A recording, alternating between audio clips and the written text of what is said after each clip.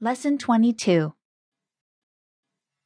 In this lesson, we're going to talk about some relative pronouns in French. Yes, such as qui, que, dont, ou. You've probably heard those before. I've heard of them, yes. Now, the conversation takes place in a forest near the river Lyon. Voilà, notre conversation se passe entre Pauline et Julien. The speakers are friends, and therefore they will be speaking informal. Let's listen to the conversation.